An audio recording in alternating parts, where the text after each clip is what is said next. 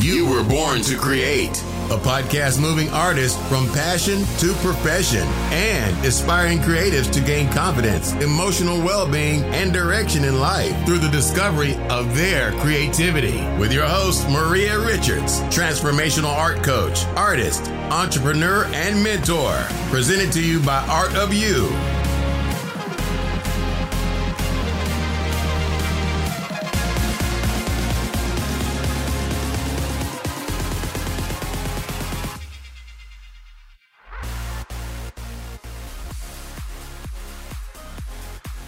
Today I'm here with Andy. I know him from 14 years ago from school. He was my drama teacher. Always loved his humor, his wit and creativity. Obviously, he has been teaching the hundreds of drama students, millions.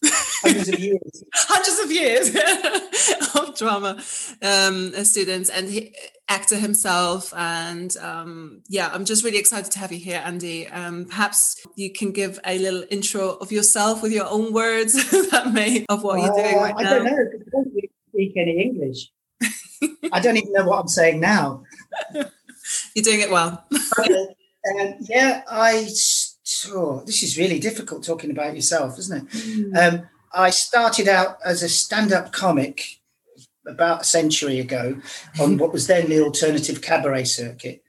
That was in order to get a union card to become an actor, but I ended up doing comedy for a while. And then I got an agent, and I was also directing. And then that was great for a while. And then my acting career started to wane a bit, and the more it sort of went, the more kind of I used to screw up auditions and jobs because I was always thinking, how do I get this right? Like me, hope, full of hope, and not really ever being me. To such at one point, one of the casting directors said, "Don't have him, he's on drugs," which I wasn't. I am drinking mint tea at the moment, so if that counts. Yeah, awesome. So while I was still directing a bit and working at various drama schools as a director and things, and then this guy where you were a student said, "Could I come in and do something? And can I come in and do something else? And then something else, and then something else." And then in the end, I sort of was spending all my time there. And then in the end,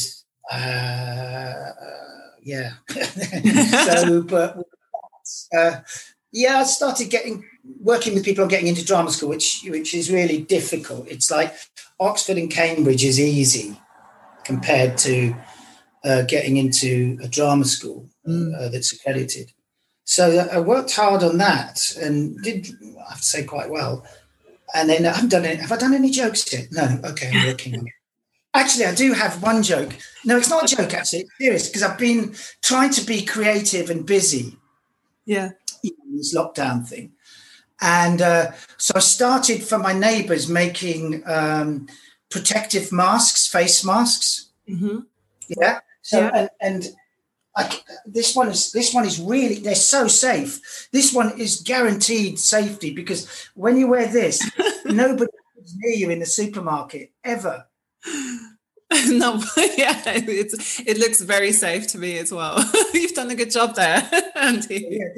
Everybody switch off. Sounds like another profession as well. You could do well. And then I wrote a book about how to get into drama school, and a big section of that book is also about mindset. Because as an actor, you kind of, it's nerve-wracking anyway, performing in most cases, but that's why people do it, because it releases adrenaline, which is a fight, or the other word, drug. And that's why people get like stage fright, and that's why people do acting, because that release. But again, especially when people are younger, I think, or because people are listening to you, they're staring at you, you have things to remember, things to forget, which is why I'm going to babble now, but try and put me back on course. When I discovered surfing about 8 years ago for geriatrics. And so I remember sat out on the waves with the instructor, and we were talking about it, and he was sort of saying, you have to forget everything you're trying to remember in the second that you want to do it. And I went, wow, that's acting. Wow. Yeah. So you have to forget about everything that you're doing in the moment. There's 1,000 things to remember and 1,000 things to forget. Yeah. In a millisecond. And if you do either of those, it might go wrong. Yeah. And I remember, obviously, I mean, you were my drama teacher and you did help me try to, get me into some schools when I had the idea I wanted to become an actor. But I just was far too shy. And what you're explaining right now, I can so understand. And I actually have huge respect for people that manage to do it and act and are be in the zone in front of people.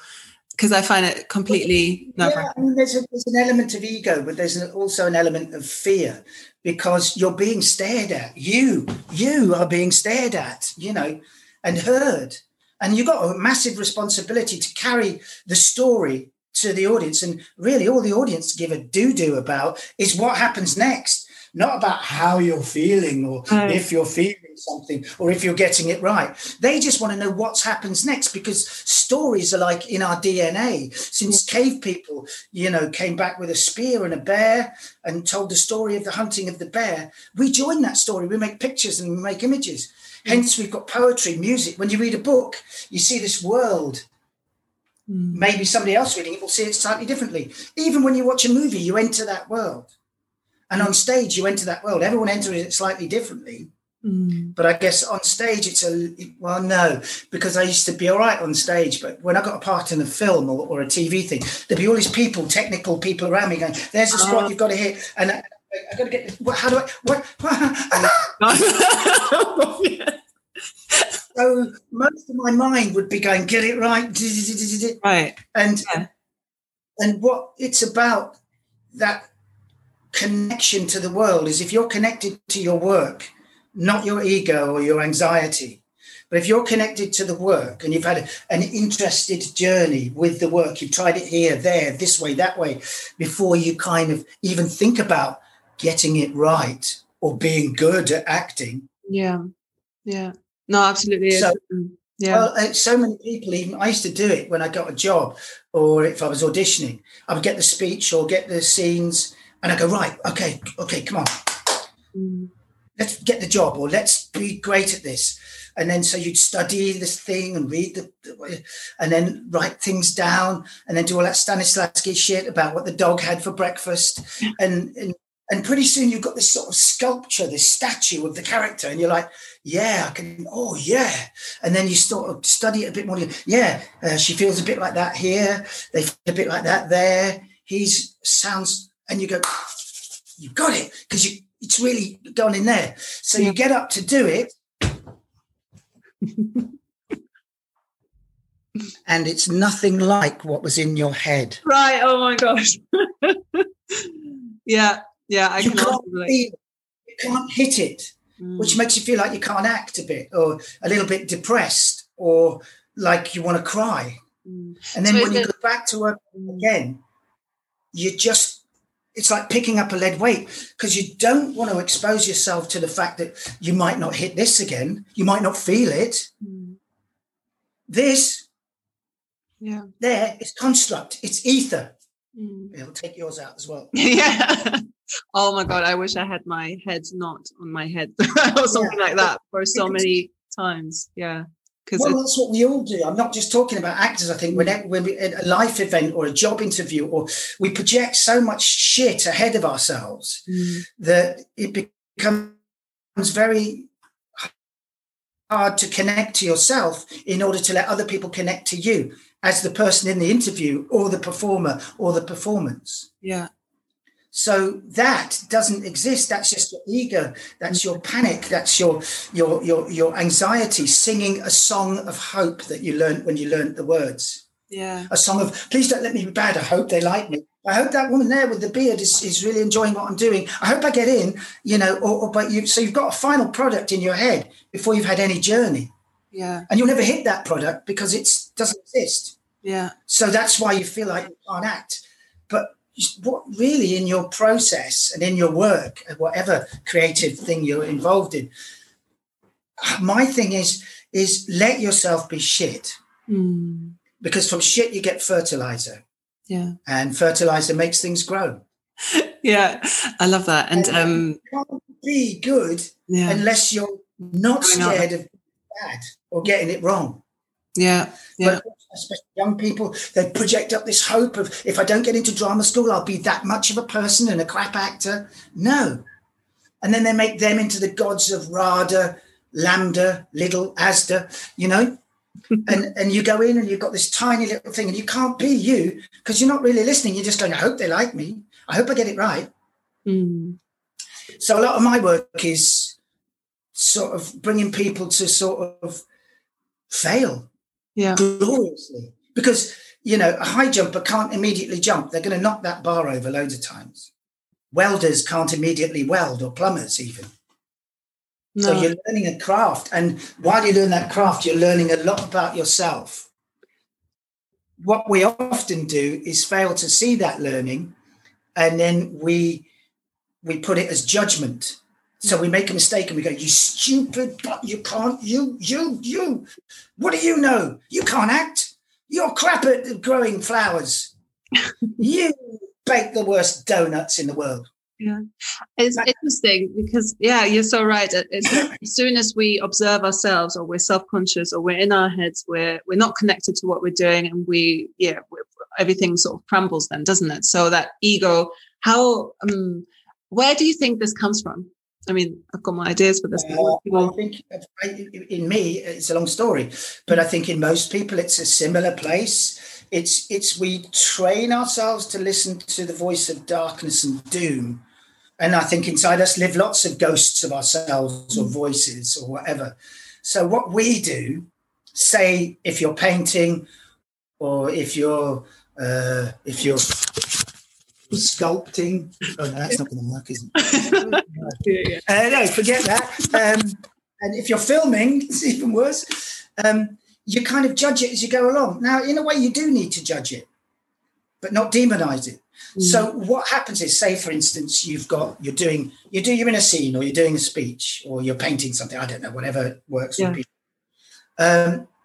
You're kind of, it's like being in a wind tunnel if it's live, because you've got so many things to remember and forget at the same time. Then you've got the consciousness of learning all the lines or your technique or whatever, and then forgetting the lines. And so stuff starts flying at you like this, and you're kind of doing your speech, and then all of a sudden you go, I wasn't really connected to that.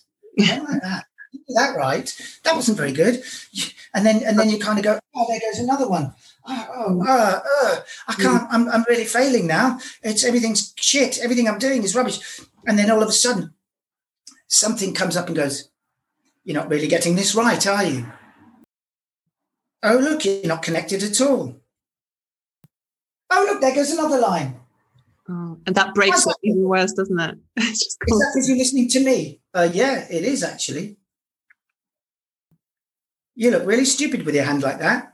How are you going to get that down without anybody noticing? Yeah. And that is the worst part of you. That is your demon. That is your judge. She has the meanest, smallest part of you, but he also has the loudest, sexiest voice. So we listen. And so while we're talking to that demon, and what I was saying before, it's about how you connect to your work, or how you allow your work to connect to you, or the words if you're an actor. While that bitch is talking to you, we can't really connect to you because most of your mind is caught here with judgment and demonizing. And so that's all we can see or connect with. Connection. But if you can sort of banish that thing a bit more, or learn how to get rid of it or deal with it, there's always going to be some in everybody. Yeah. Nobody's ever satisfied with what they do, with being an actor or being an artist. Was it Martha Graham said that no artist is ever truly content with what they do? They're never happy with it. Which I think is crazy, but good as well. And a dear friend of mine now, who I sort of coached for a while, Vanessa Kirby, was making a film with the late, great John Hurt, a British actor. And they were sitting waiting to go on set. And she said, John, what's your biggest fear? And he said, my biggest fear? Why? Being found out. Right. Perhaps going through life trying to hide that part. We've all got it. You sort of have to sometimes embrace it, because then you can be connected to, and you can connect more. Yeah. And so in order to do that, you have to do the bigger thing, a more generous thing, which is to reach inside yourself. I don't know why I'm doing that to you, but pull out, I should do it to me, shouldn't I? And pull out something that's quite hard to find. And it's like a ghost. It's thin. It's like a wraith.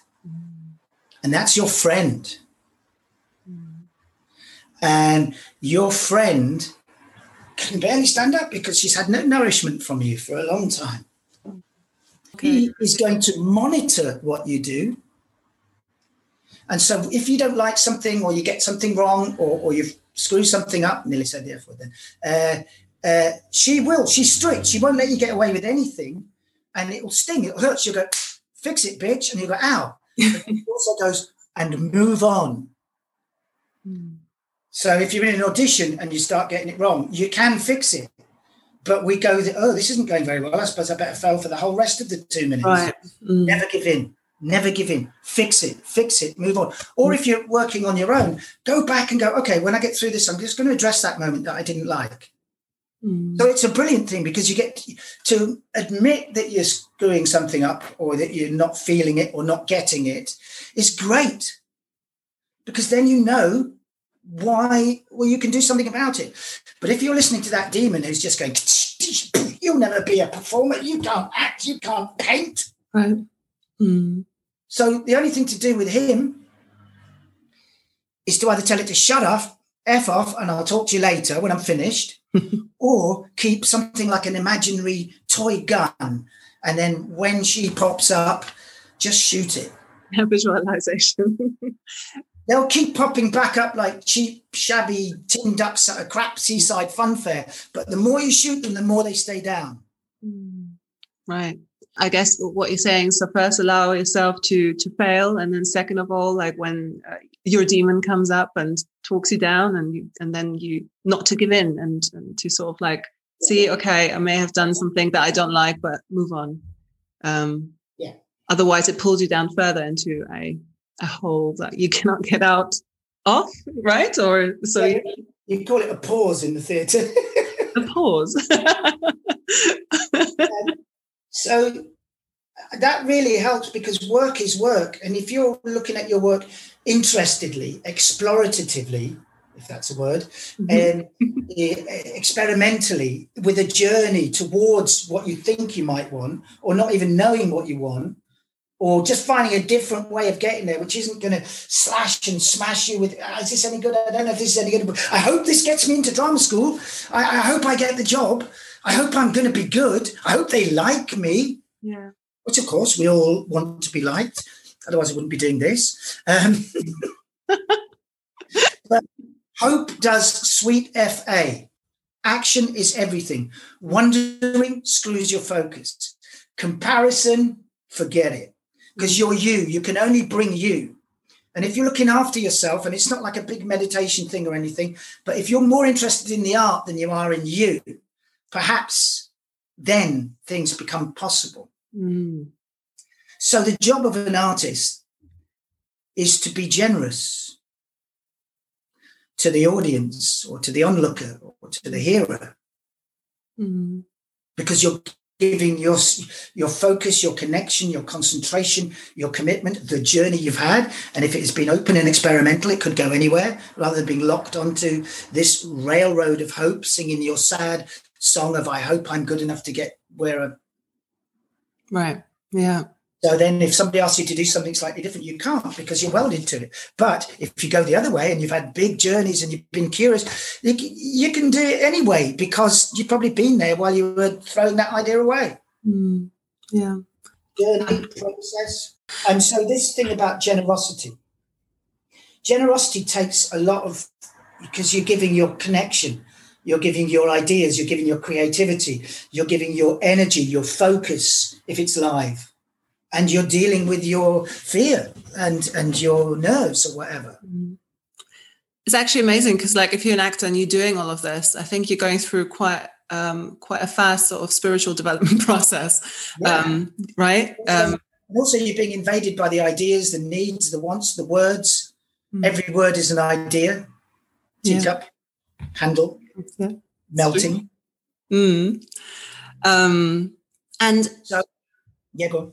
Yeah, no, I'm just curious about how did the relationship with the creativity start for you, and what's changed it from? I mean, I guess what you're sharing here as well is one, what you're seeing in people, but also perhaps what you've gone through yourself and experienced with yourself. Or I mean, when I never said I failed as an actor, but when I finally had to sort of, read the letter from my agent saying, we know you're really good, but we just can't find anyone who wants to see you anymore. Luckily by then I was sort of, teaching a lot anyway, as a sort of, but it's been great. I've been to lots of drama schools to direct or do, workshops or talks or whatever. Yeah. I took loads of stuff up to Edinburgh in the old days. Too much stuff, which is always great because you're right in the middle of a vortex of creativity. Even just people walking down the street giving you leaflets. Yeah, I used to go up to people and just go, "Come on, baby, like my flyer." I love that. If it was a couple, as soon as I said, "Come on, baby," the husband would look at me going, "What?" And then the joke. You do have a very witty way of speaking and engaging people with your words and your energy. I think I got words off my dad. He would always muck words up. Really? Yeah. Fun. But yeah, so I think that journey of demons is, I guess I have been listening to them, but I listen less. Probably if I got another acting job, it would all come flying back. Who knows? But maybe it wouldn't either. Maybe I'd just be really free, like I've always wanted to be. Yeah.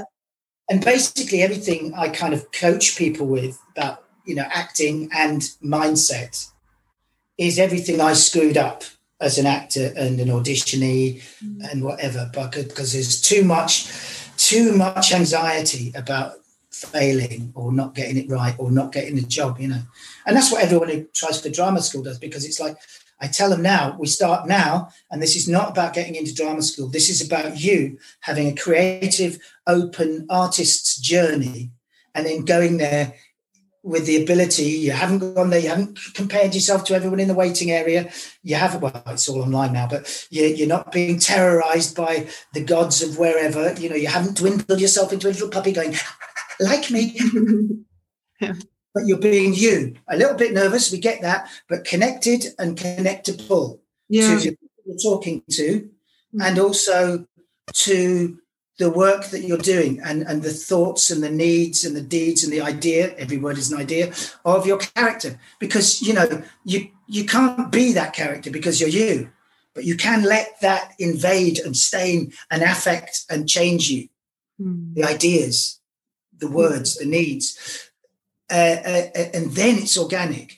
If you watch somebody, as an actor now, I'm not sure about art or whatever, but probably as a performer and a singer and a musician, if you watch somebody sometimes and you can see them doing stuff and they're doing things and they're hoping that they feel it and you feel it, I don't want to see a human being. I want to see a human being on stage. I don't want to see a human doing on stage. Yeah. It takes trust, faith and belief. Trust in the journey you've had, the work you've done, faith in your ideas, belief in the words, trust in the story, faith in you. Yeah. And that sounds easy to say, it's quite difficult. But that's why when I was talking about being generous earlier, the job of the artist is to be generous. It starts in a very weird place for me, because you have to be generous to yourself first. Yeah. And then people normally go, what? Me? Be generous to me? No, that's selfish. I can't possibly. Selfish? And I'm not saying being selfish. I'm just saying get in touch with your friend, your monitor, not the demons. So people always go, no, I can't be selfish because wait a minute, that's why I'm always doing things I didn't want to do and going places I didn't want to go because I couldn't say no. And that's why I get slightly irritated with them when they don't seem generous enough. And then I get even more irritated with myself for being small enough to get angry with them for not saying thanks for my time. Yeah. Too fast. Really? Well, no, I mean, you've got a speedy energy, but no, I'm following. And of course, like, you know, you've been teaching lots of students over the years, and you're still there at Herbert House. Obviously, that's somehow as well like meant to be how you ended up there, I think, right? Because it's like also one of the most creative schools. Yeah, and that's because of the creativity that we started the whole drama thing out with. You know, we had no barriers, we had no expectations. I think that's always been there, though. I mean, no, that's not true because I used to play football when I was younger and cricket a lot. Mm-hmm. Then I became crap at that. But all of a sudden, I left school and my mum and dad had a pub and a restaurant, which I worked in since I'm 12, which is why I've just made a fantastic moussaka, everybody, which I'm going to share with an old lady who lives up the road because she's about 80, but she gets very excited about getting deliveries. Oh, that's so nice. So yeah, completely. Yeah. So people, I guess I'm used to because you're dealing with people, you know, I've worked behind a bar since I was about 15. So you're always dealing with all sorts of people. And I think it's about people as much as anything else. Whatever you think about yourself, there's still a joyful interface to have, because unless you show them, they can't read you. So unless you're one of those people like that, all the kids, young people do it now. You're talking to them and they're going, yeah, and they're just playing with their fingers and their hands like this. And they even do it sometimes when they're acting. So that's all you're looking at, this kind of little dance of, they don't do it up there, obviously, they kind of lower down. But if I did that, you wouldn't be able to see him. Oh, no, maybe, you know, but you know what I mean? Yes. So, yeah, you have to be generous to yourself. Trust, faith, belief. Yeah. And exactly. But it's not selfish. It's a small generosity, but a hard one to find. But, you know, it's about the work, isn't it? Why are you doing it? Otherwise, you know, I quite often say to people when they get really nervous, or especially in the last couple of years in this thing that we're going through, it doubles it a bit and people are getting really anxious and having attacks and things. And I say to them something like, do you ski or something? And they go, yeah. I said, do you love it? Yeah. I see. Do you go through this when you go skiing? No. So why are you looking yourself out now? Because this is something you want to do. You want to put yourself through this ordeal. You want to be live in front of people. You want to do this. You want to do that. And yet you're killing yourself at the same time. You're beating yourself. And this is apparently something you enjoy. And I had it 2-3 days ago with a person online. And she's really good, but just gets these little clouds come over. And I said, what do you like doing? And she went, baking. Okay. Do you screw yourself up while you're baking? No. No, you don't. I make mistakes sometimes, she said. I said, okay, so look at art or acting as baking. If a cake doesn't come out quite the way you wanted it, it's probably because you need to adjust the sugar or the egg, or you let it in. If a cake was burning, would you leave it in the oven? No. If it's undercooked, would you put it back? Yes. Yeah. I love the comparisons here with, what you're making, whether that's skiing and she loves baking. It. And also people love her baking because they come and knock on her door and she sells it to them from her door. Yeah. It's keeping it going, just like acting and baking. That's my new book, I think. Yeah. Acting and baking. I love that. Well, I'm going to try and write another one, but weirdly, I'm too anxious. Oh, yeah. Because it's just the whole effort of doing it, you know. But I'm going to put a lot more of what we've been talking about here into it, just the anxiety and how to make your journey less anxious, less stressed, and to somehow let yourself enjoy what you're doing and be curious about mistakes or things that you don't connect with or that don't turn you on. Sounds like an amazing book that I would read if you wrote it. It's just in there at the moment. And just to sit down and write it. And with this lockdown coming, I'm never going to have time. Fixing things. Yeah. And I'm aware we're coming to an end now as well. I would love to continue speaking with you. We can do another if you want. Sorry? We can do another one if you want something. Yeah, of course. I would love that. I just want to ask you actually one question that just came up for me as you were speaking about the teens that you're working with right now. Have you noticed like an increase of anxiety like over the years from? Yeah, maybe it's part of being a teenager and the world is sort of condensing. But God, I don't want to sound crass, but I sometimes find myself wondering if this also legitimizes them wandering around being anxious and getting into a stress and a strain and putting things off and whatever, which I've just confessed to with my book.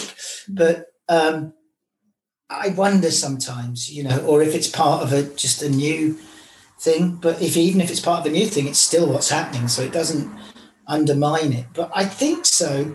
But people always get stressed about auditioning for drama school because it's your presence, your energy, your ideas, your form, your... Right, yeah, completely vulnerable. To offer those up to somebody and then to go, no thanks. Yeah. It's like scary in your teens, especially. Yeah. But I just try to tell everybody to look, if you, just treat this then as a warm-up for next year. Yeah. And it is hard, but in most arts, especially acting, I guess rejection is implicit within your career, within your profession. So you have to sort of work with it. I think when you're young, probably you can't afford to be that philosophical about it. But it sort of, I always say to them, this isn't you. This is just what you want to do. And if you don't get it, it won't make you a worse person, a smaller person, a lesser actor. Hopefully you can sort of pick up what you need to work on and go for it. And people who've tried, like who are on their second or third attempt, I'll say, look, just because this is your second attempt, don't double the deal. And they go, what? Yes, don't make it twice as important that you get into drama school. Don't have to be twice as good at acting. And if you don't get in, you won't be twice as crap a person and twice the failure. It's just something we're trying to do. Yeah. Yeah. No, that's really, really important actually, like, because I can so relate to that, I guess, like the pressure just builds and then you're like, oh, no, it's even more important. But then you're even more in your head and you're even more in, listening to your demon, as you mentioned. Well, I'm sitting from the hypocritical seat of the teacher now because I don't necessarily have to apply all of that. I don't have to go through all of that, But I guess I do it. I do judge. I do find the negative voice, but I find it a very positive experience telling people there is a positive voice as well. Yeah, yeah. No, that's beautiful.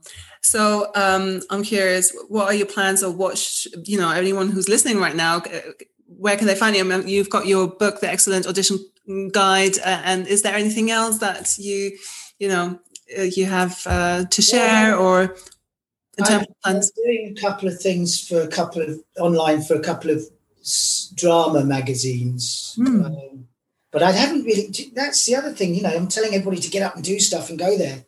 And actually, I keep thinking I really should make some podcasts, or I really should get a website. I've got one, but I can't remember the password to it. So, yeah, I'm going to I have to update my book anyway because everything is self-tapes now. So, and people they do that. How do I get this right? What do I do? So there is another set of techniques now. But yeah. Awesome. Yeah, no, that's really cool. That's I mean, you know, anyone who hasn't read it, and if you're an actor and you're looking to have an audition, you know, that book is something. Oh, this book. Oh, yeah, that one. Well, if you've obviously written more, but that's the one I was thinking of. Yeah. Oh, yeah. It's the only one. There's a bunch of Shakespeare up there, but I would probably be pushing too much to claim for that. Well, thank you so much, Andy, for doing this today. I think that's been great. There's so much wisdom in this, and I can't wait for everyone to hear it. Any sort of final words that you want to leave the listeners with? Yeah, it's all good, nothing bad. Beautiful. So thank you, and thank you everyone for listening. Thank you. Yeah, babbling.